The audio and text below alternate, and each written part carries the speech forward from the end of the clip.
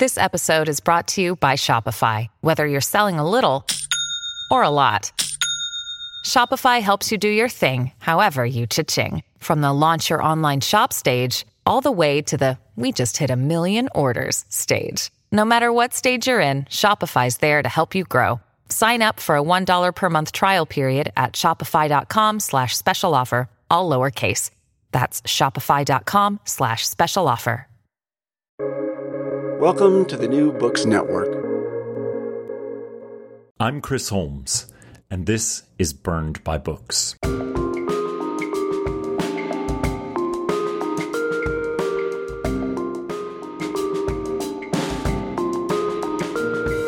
Death at the barrel of a gun is so commonplace in the United States that there are currently more mass shootings than there have been days in the year. But the spectacle of mass death is only one slender pie in the chart of American gun violence. Many more die of suicide or accident, and as the number of guns outpace the population of the country, there are more opportunities for death, both purposeful and accidental.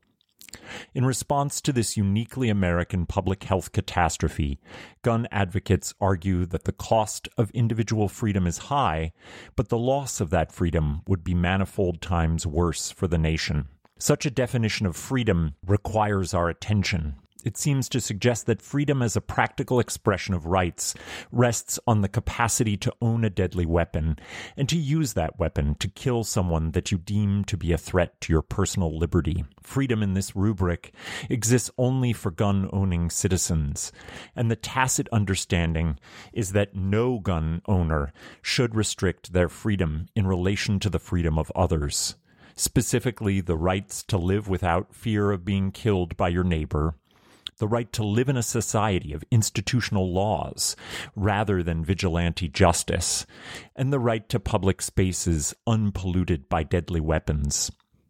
The Second Amendment, a long-settled constitutional provision for regulating a militia that would fight with the government, see the American Revolution, has been perverted by activist judges in the 21st century to mean an absolute right to carry a gun and defend oneself regardless of state safety authorities. With this sea change in the courts has come the gun lobby's manifesto for having guns in every public and private space in America. In short, no matter the casualty count, the lobby and its political quislings seek to normalize the trade-off of the regular mass shootings and everyday murders and suicides for the perception of individual freedom. With me on today's show is Professor Elizabeth Anker, whose most recent book, Ugly Freedoms, works to understand how the idea of freedom, seemingly so fundamental to our understanding of the American experience, is often the very concept that allows for the brutal deprivation of the freedom of others. As she writes, quote, "Ugly freedom entails a dynamic in which practices of freedom produce harm, brutality, and subjugation as freedom." Today we'll be discussing Professor Anker's theory of ugly freedoms in the context of our unending crisis of gun violence in the United States. This show's topic feels as essential as any that I have offered thus far. I hope you'll find something hopeful in our conversation. And now, Ugly Freedoms with Elizabeth Anker.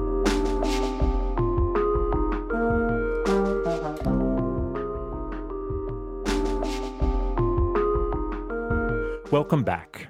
It's my pleasure to welcome to the show Professor Elizabeth Anker, author of Ugly Freedoms.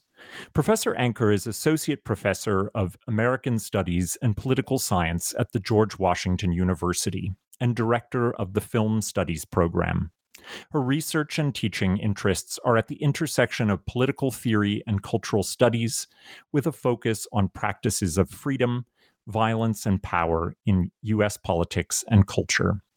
She is the author of Orgies of Feeling, Melodrama and the Politics of Freedom, and most recently, Ugly Freedoms, both of which come from Duke University Press.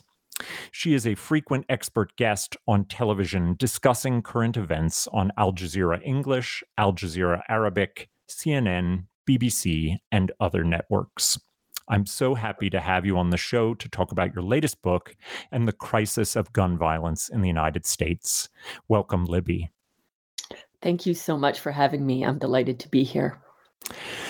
I very much wanted to have you on when I began to realize how much your current book, Ugly Freedoms, has to do with the crisis that we encounter again and again on a nearly daily basis in the United States, with gun violence, both in mass shootings, but also in suicides and the everyday violence of having the presence of so many guns. Ugly Freedoms calls into question what we might call the ideal of freedom that carries with a great deal of weight in politics in the United States. You structure your argument around the idea that freedom carries with it, quote, a dynamic in which practices of freedom produce harm, brutality, and subjugation as freedom. This makes the theory of ugly freedoms even more insidious than Walter Benjamin's famous assertion that for every document of civilization, there is an accompanying document of barbarity. Can you introduce us to your idea of ugly freedoms? Sure. Freedom is in many ways the highest political ideal in American politics. It's what our country, claims to embody, what citizens are, supposed to value and defend. And for many people, it's the highest ideal that seems to be the opposite of domination or enslavement or oppression. Yet, I think if we start to scratch beneath the surface, we see many ways in which freedom, far from being the opposite of domination or oppression, has often enforced domination and oppression. This might seem counterintuitive, but if we just look at some easy historical examples, we can start to see it in many places. When we look at the founding of the United States, which has often been seen as this radical act of freedom, independence, and world making, where people who were being oppressed and neglected by a colonial power broke free of their chains to enact a new form of politics around equality and self-making. Right? That was certainly happening. And at the same time, it was also happening on the land and in damage to the cultures of indigenous people who had been living in the United States. So that declarations of world making for the Europeans who came here were at the same time forms of violent indigenous dispossession and world destruction. So their freedom of independence entailed the violence of settler colonialism. We can also see it in terms of enslavement. And, a common way of imagining freedom is that it is the opposite of slavery. And that's certainly true. But for many of the enslavers in the United States, they understood their practice of enslavement as an enactment of their own freedom. It was their freedom to do what they chose on their property and with their property. It was the enslavement that gave them the freedom of economic independence. So in many ways, they understood slavery to be part of what enabled their own freedom. We can see examples like this throughout history, ways in which it's not just that the effect of freedom is brutality, but that the practice of freedom itself entails brutality against other people. And we see it all over the United States today, right? We're seeing bills that are banning racism and sexism in classrooms, and that the argument is that those are either in support of parental freedom or in support of freedom of thought. We see anti-vaxxers who claim that their refusal to vaccinate themselves is part of their own individual freedom, while they're actually postponing the resolution of a global health crisis and putting immunocompromised people's lives on the line. The wars in Iraq and Afghanistan were each justified as promoting freedom across the globe. So we see this ways in which freedom justifies domination and violence, both in history and all over in contemporary U.S. politics. Those are really helpful examples. And I think one of the things that's quite powerful about your book is that this kind of freedom as an expression actually of domination is available to us in macro and micro form. And that anti-vaxxer example that you give shows up in a kind of anti-mask form early in your book. And I think that's a really useful example for understanding this at the really kind of micro level, an individual person saying that because their freedom entails that they be not interconnected in any way, either explicitly or tacitly to someone else, that they can claim then a freedom to not wear a mask. And therefore, if someone else gets sick, it has nothing to do with them. So is that failure to see interconnectedness part of the problems here with ugly freedoms? It is certainly a huge part of the problem. In many ways, many of the most popular understandings of freedom in the United States revolve around claims of individual liberty, which is a claim not just for individual autonomy or self-determination.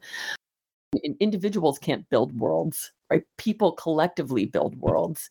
So to imagine that freedom can only be found by rejecting other people both does damage to the ways in which freedom is collaborative, and it also relies on a really violent fantasy that we are all independent of other people, when of course all of our lives at every moment are deeply dependent on the people who are around us, the people who nurture us, the people who care for us, and just the ways in which we are bound to others, whether we just want to or not want to.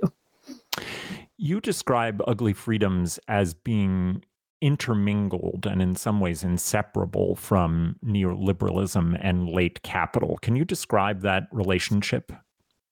Sure. A lot of the language of neoliberalism is about freedom. It is about the freedom from state oppression. It is about the freedom of individual responsibility. And it's often about the freedom of capital flows. And each of these understandings of freedom justify the policy provisions of neoliberalism, which are about deregulating business because the state is seen to only oppress businesses. It is about deregulating pollution or climate violence. It is about defunding welfare because welfare promotes state dependence rather than supporting individual freedom. So in many forms of neoliberalism, all the kind of risk of economics and politics and society devolves onto individuals who are claimed to be solely responsible for what happens in their world, right? The famous bootstraps narrative. And what this does is this narrative of freedom produces incredibly ugly effects. It destroys all of our social support systems, both the ones that we understand as a state to be able to provide for people who are vulnerable, who are unemployed, who require disability support. It destroys those kind of social support systems. It deepens the ideology of understanding other people not as resources for flourishing in this world, but as forms of competition and threat. It creates unprecedented economic inequality and elite wealth, as so much money with the deregulation of business is siphoned upward to, elites to create, virtually unprecedented levels of economic inequality in world history. And it also trashes the environment and contributes to climate change. So many of the most violent and ugly effects of neoliberalism are justified in the name of freedom. You begin the book with a historical anecdote about U.S. forces using an early form of waterboarding, then called the water cure, to torture Filipino anti-colonial insurgents. The American torturers invent a song which relates shoving a hose pipe down a prisoner's throat with freedom. Why was this an important scene for your introduction to the way that ugly freedoms operate in the United States? The song, which is called The Water Cure in the Philippine Islands, in many ways reveals in vivid form the brutal violence that can be enacted as freedom. Right? As you note, the song justifies torture, it justifies imperialism and occupation, it justifies allusions to rape and to white supremacy, all are described in the song as expressions of freedom, in particular, the freedom of the American soldiers here. And the song is sung quite gleefully. So it speaks in many ways to the popularity of the ugliness of freedom and the way in which it just saturates our public culture.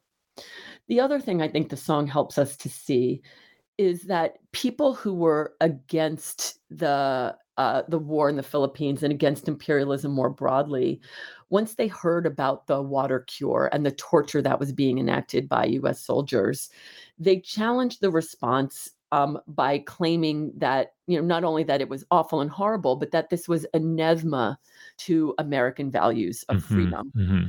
And I think it helps us to see the ways in which, right, their claim that it is morally horrifying is certainly fair and just. But the claim that this is not an American value, that torture is not freedom, is part of the way in which the ugliness of freedom is perpetually disavowed. And it shows the ways in which even, critics of these kinds of violence still want to always uphold freedom as an unblemished ideal, as the pinnacle of American values. So the song shows us how easy it is for people who might criticize acts of torture to still want to not equate it with freedom, to imagine that freedom could be separable from this. But I want us to use the song to think about the ways in which the ugliness of freedom is not only pervasive, but is often deeply disavowed so that people can continue to idealize freedom at all times. And I want us to de-idealize practices of freedom. I remember so clearly the logical knots that George W. Bush and his administration tied themselves in when confronted with the fact that they were using waterboarding and being forced to define that as either torture or not. And I remember famously George W. saying, well, America is a place that doesn't torture, therefore this is not torture, which is obviously a tortured logicism, and just shows very clearly the way in which freedom can never be blemished in your terms. And therefore, you find ways to incorporate in these practices to something that, is alternate to freedom, or must be defined with other language in order to fit into the unblemished form of freedom. But in fact, it is an endorsement of freedom and part of its very nature, as you describe it. Yeah. And one thing I also want to emphasize is I think when we see how much violence has been enacted by practices of freedom, and what it means to de-idealize freedom does not mean that we discard freedom. It doesn't mean that freedom is therefore so tainted by violence that it's now not a useful or valuable concept anymore, right? Freedom is still, I think, one of the best ways for us to describe what does it mean to come together and to live in a flourishing world where we all have say and agency and equal power to determine the course of our lives and our shared lives. So I think the challenge is not to discard freedom, but to think about how do we practice freedom in different ways, ways that are deeply attentive to the forms of violence and domination that have otherwise been legitimated as freedom, and to think about freedom differently. But has the word been so thoroughly co-opted for such a long period of time that we need different language, or are we, or can we use outside examples outside the U.S. context via which to recuperate the term? Great. I do think that we can find many examples of freedom that are being used in different ways. And I don't think we even need to look outside the US, though obviously that kind of comparative work is very helpful. I think we need to look for practices of freedom that have in the past been considered unworthy of the name, or overlooked, or practiced by people who are considered unable to perform the high ideal of freedom. And oftentimes when we try to look for practices of freedom in these neglected spaces, we find something different.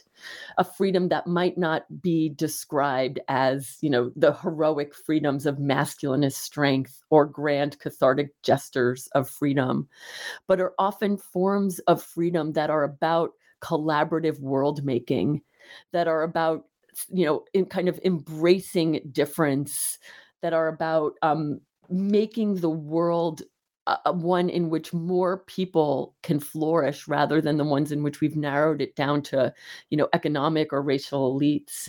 And to think about what makes freedom in a less ideal space, but that makes it significantly more approachable and more within reach, especially of people who have been considered unworthy of freedom or have been so busy doggy paddling to survive that their lives are seen to be, unworthy of freedom's mantle.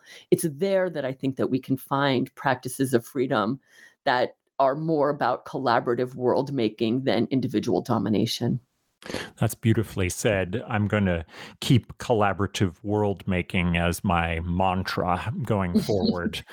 Can you explain how your theory of ugly freedoms might apply to the unique problem of gun violence in America?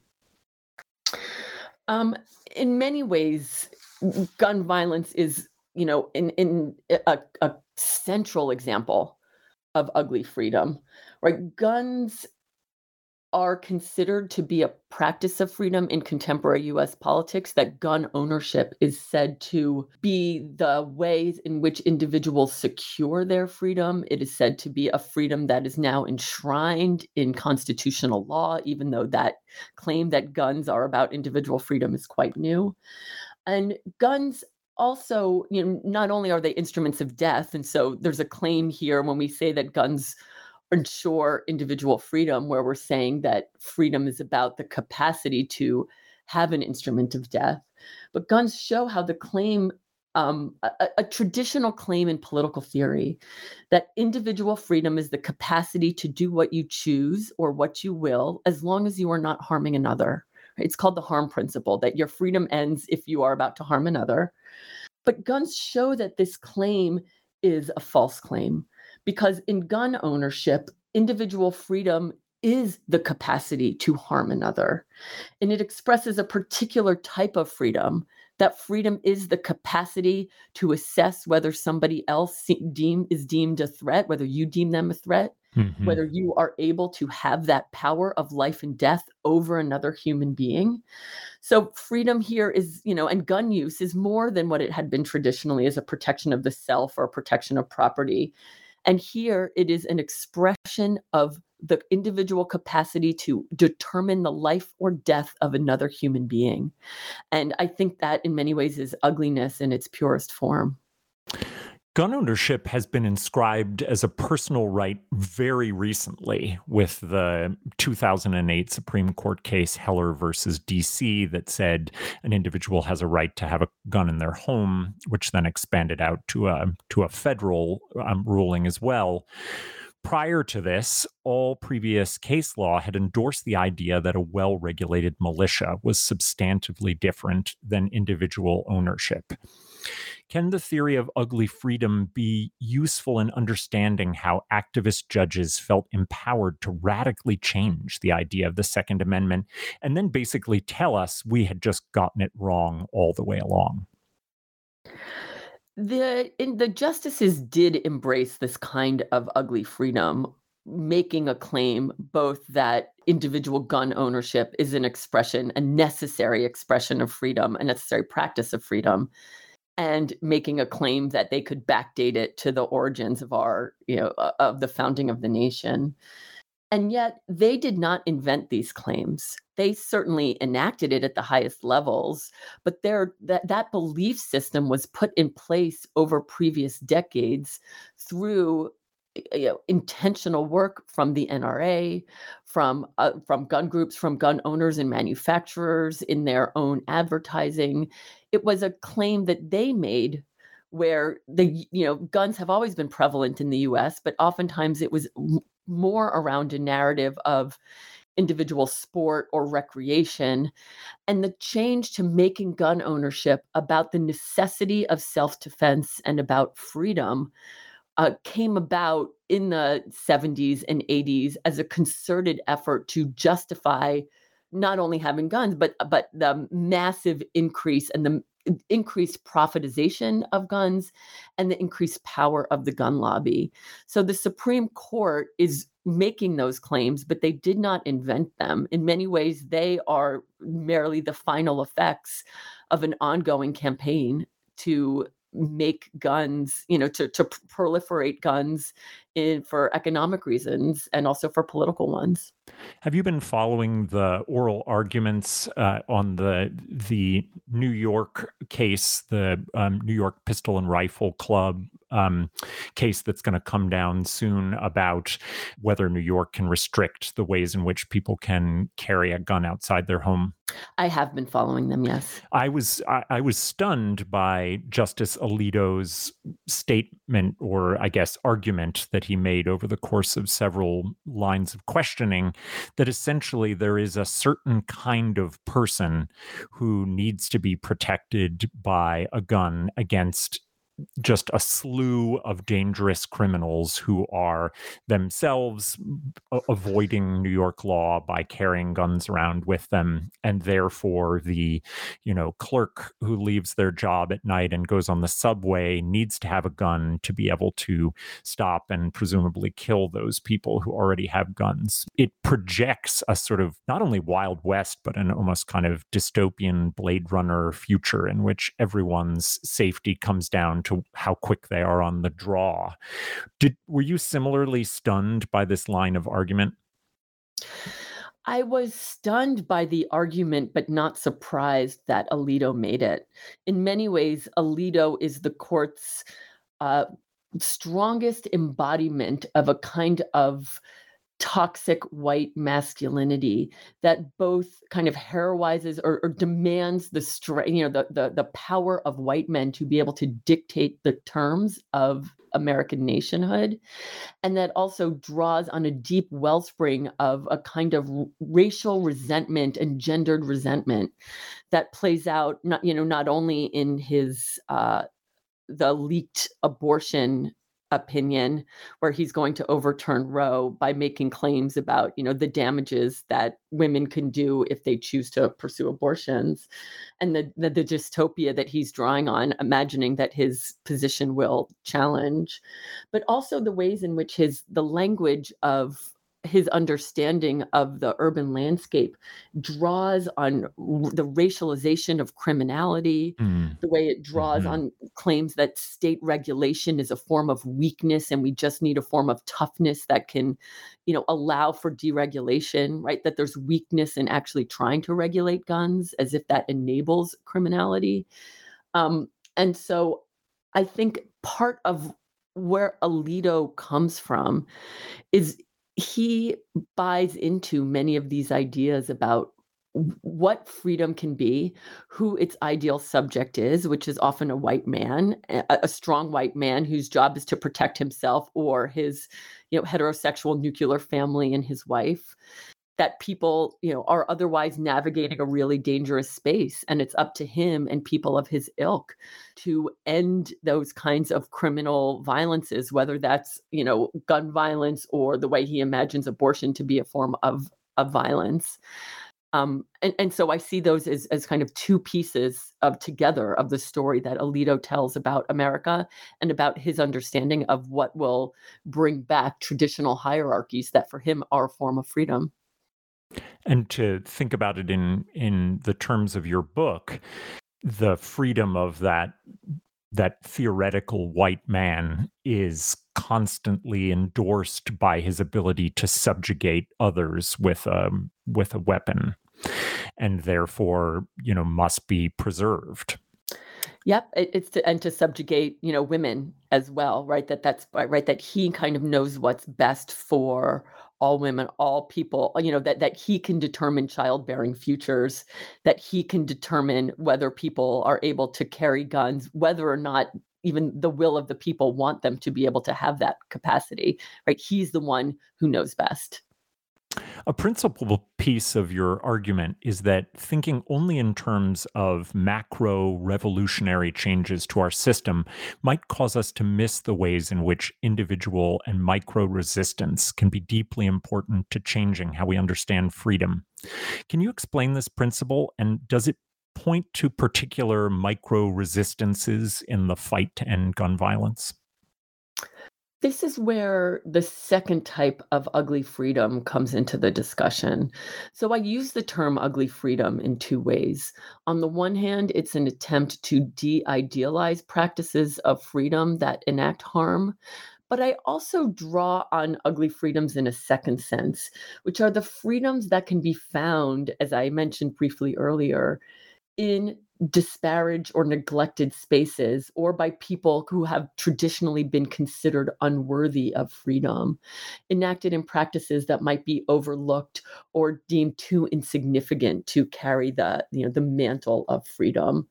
So this second type of ugly freedom is more of a recuperative project that looks for forms of freedom in spaces that are otherwise deemed unworthy of it. And I think we can see that um, in urban spaces that are often, blighted or considered spaces of neglect. We can see it by people who are often considered lowest on status hierarchies of race and gender and sexuality, and to see what kind of world-making practices they are able to craft, even within the narrow and constrained spaces in which they're forced to live. And I would like us to attend to those spaces to see what kind of freedoms are there, freedoms that are actually more accessible, that do not demand that we are ideal subjects, an ideal subject that's often predicated on somebody like Samuel Alito, right? So it's not requiring us to be shoehorned into forms of ideal subjectivity that connect with whiteness or masculinity or heroism. And I think this also allows us to see more capacities for freedom all around us, to see it in spaces that otherwise we might not look. And I think that's part of the task of where we can imagine freedom at this moment, which is not to neglect or not to devalue forms of freedom that are invested in dramatic transformations of the unequal and unjust world in which we live, but to show ways in which freedom can happen even in these smaller spaces without therefore deeming them as devalued or unworthy. You aren't afraid to go really small in your understanding of how these acts work. In fact, you have an example in the book that's pretty remarkable, in which you point to a teacher's sigh in the teacher's lounge, working as a form of this resistance and a kind of world making amongst other teachers there. Could you explain that example? Sure. I draw that example from a reading of the television show The Wire, right? Often considered the best television show in US history that is actually celebrating its 20th anniversary this week. That makes me feel And very old. me as well. And in this one scene, that can be very easily overlooked, and it's only a 45-second scene. We see teachers who are forced to sit in a room where they are being lectured to by a paid speaker, that given the enormous difficulties of their job conditions, they are teachers in a deeply impoverished urban school in Baltimore that has been defunded by the city and the state. The children themselves are given few resources for being able to cope with their worlds. And the way in which the school system deals with these, the children's struggles and the teachers' job challenges, is to give them a paid PowerPoint lecture telling the teachers to tell themselves that they are lovable and capable, and suggesting that just by repeating this really anodyne mantra, I am lovable and capable, that the teachers are going to magically, be revived in their difficult job conditions and magically raise children's test scores. Now, what's important about this is that the teachers are not compelled by this in any way. We often tell a story about neoliberalism, that it changes our subjectivity, that it turns us from being people invested in our communities or people or others around us into people who are just focused on being entrepreneurs or focusing on our own individual risk-taking capacities. And what we see here is that none of the teachers accept this devolution of individual responsibility onto themselves. They all reject it. And one teacher sighs during this presentation, another rolls their eyes. And pretty soon, these kind of contagious affects of disaffection lead to a collective revolt among the teachers, where they stop this ridiculous PowerPoint presentation altogether. Now, of course, part of what makes this ugly freedom in its second valence is, on the one hand, they're in a neglected space where were teachers in a teacher's lounge, listening to a lecture would not be considered the hallowed space of freedom.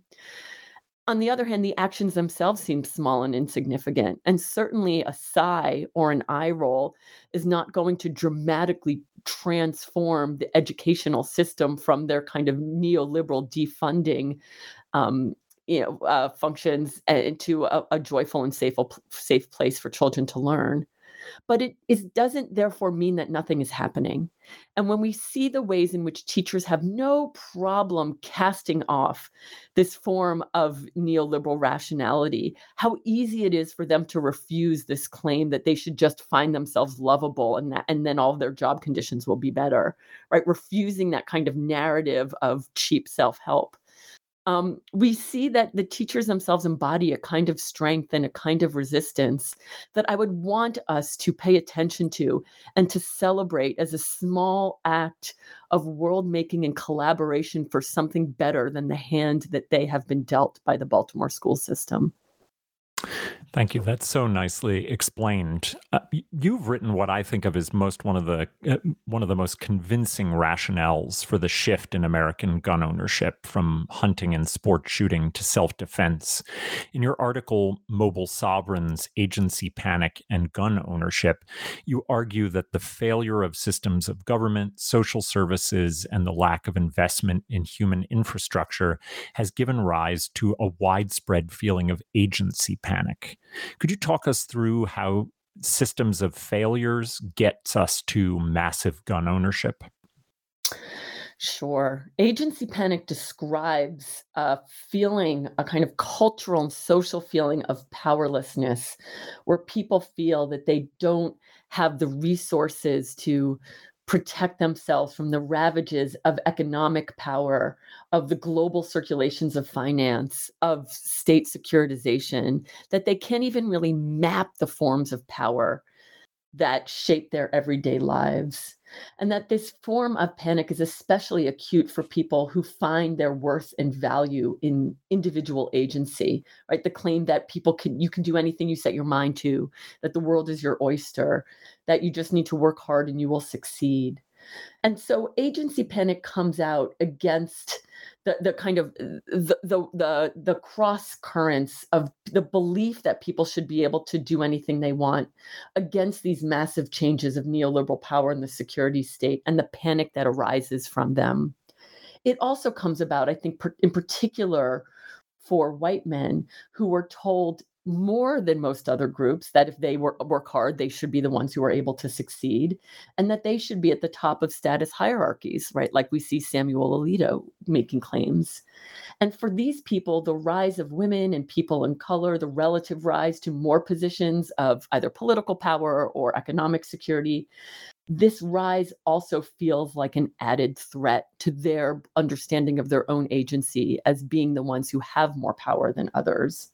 So agency panic, which is a term I borrow from Timothy Melly, describes the diagnosis of why people panic when they feel that they don't have power in their world.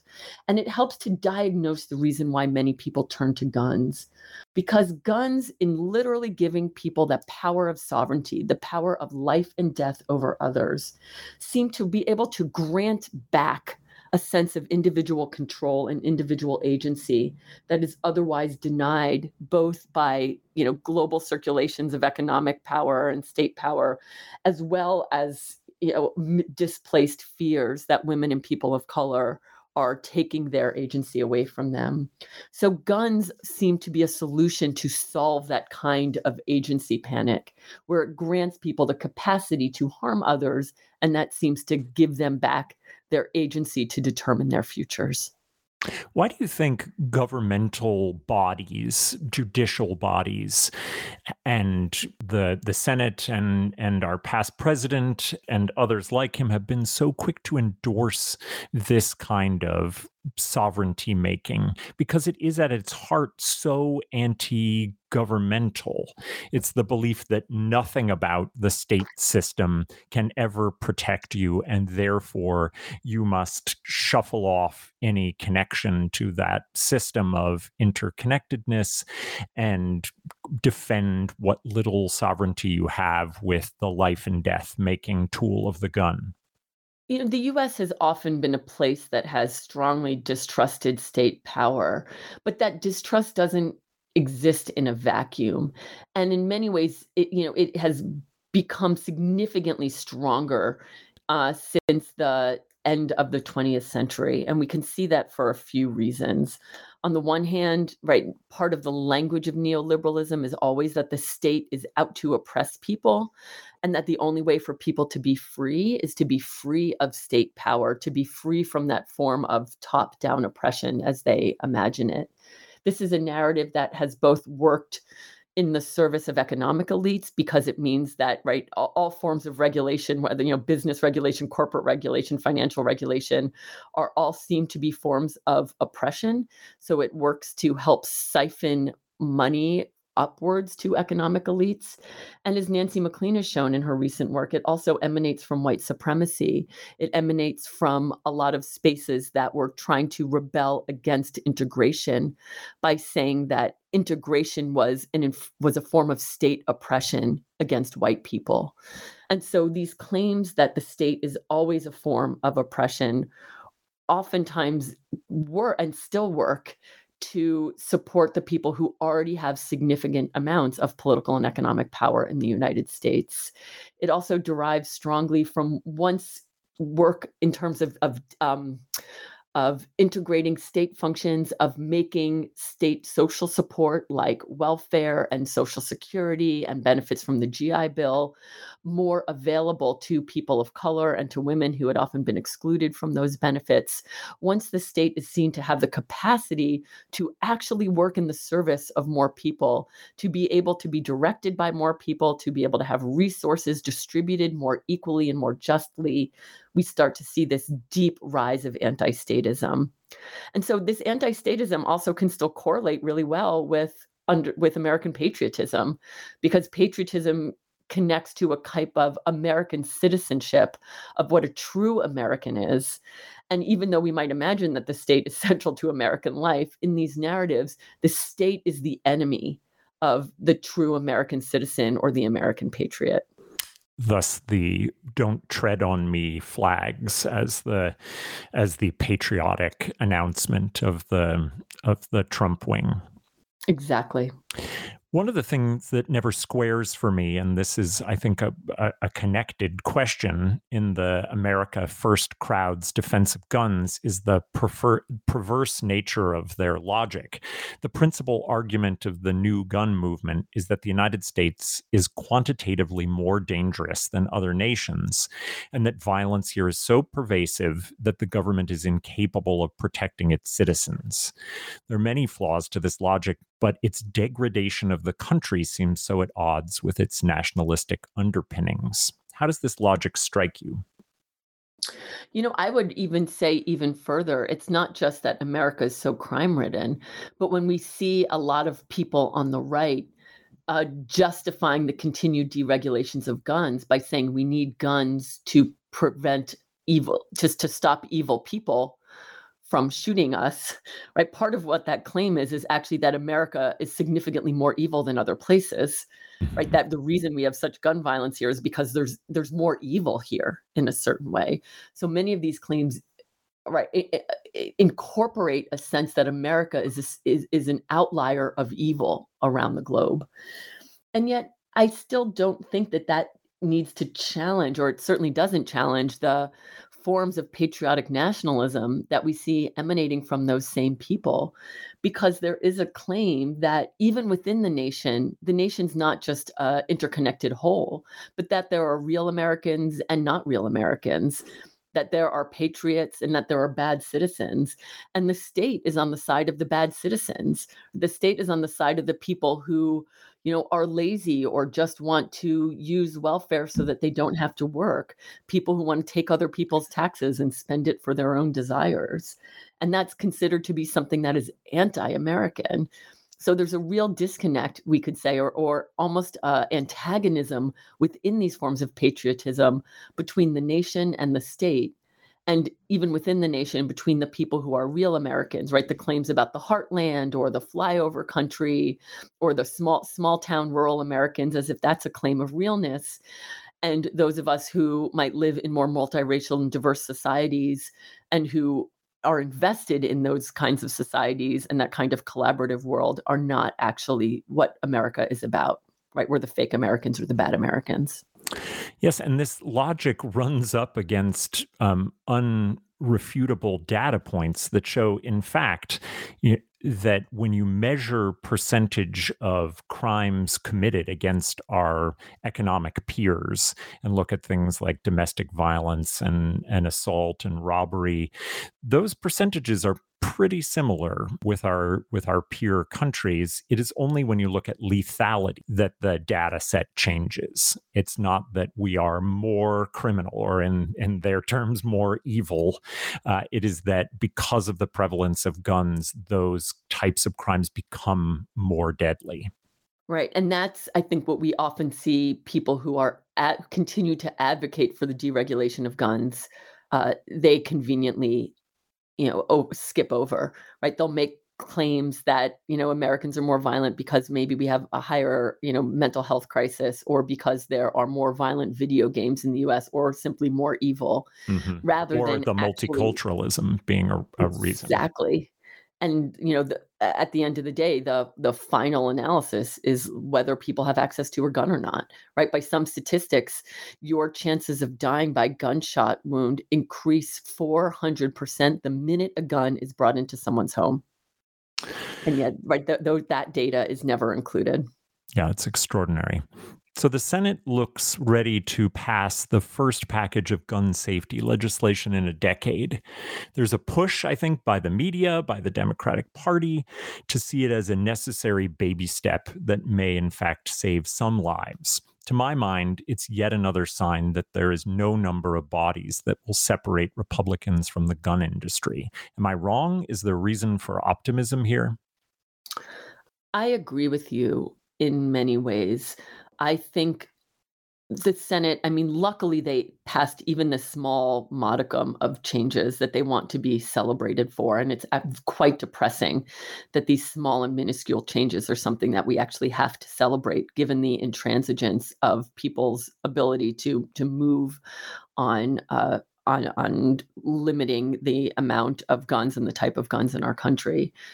But I also agree that given it is the power of the NRA, it is the power of the gun lobby, but it's also the power of these larger discourses that attach strength, masculinity, sovereignty, and especially freedom to gun ownership. And until those discourses change, we are not going to see a lot of elected politicians on the right able to enact more substantial form of protection of the populace from guns. Right? It's a larger social work that we need to do that can help us to challenge a claim that owning a machine that can kill other people is in any way connected to the kinds of values that we want to support in our world, or the kinds of individuals we want to be, or the kind of communities we want to live in. And there's a lot of unraveling and undoing that will have to be done before we get to that place. Well, that's a perfect, if somewhat tragic point for us to wrap our conversation. Libby, thank you for such a brilliant introduction to your book, Ugly Freedoms, but also a really thoughtful and necessary conversation on one of the most urgent problems in the United States today. Thank you so much for having me. It's really been a pleasure to get the chance to talk with you. Thank you.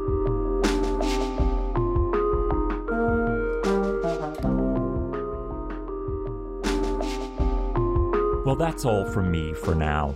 My great thanks to the brilliant Professor Elizabeth Enker, whose book Ugly Freedoms is available now from Duke University Press. You'll find a link to purchase the book, as well as information on all of our previous episodes at the website burnedbybooks.com.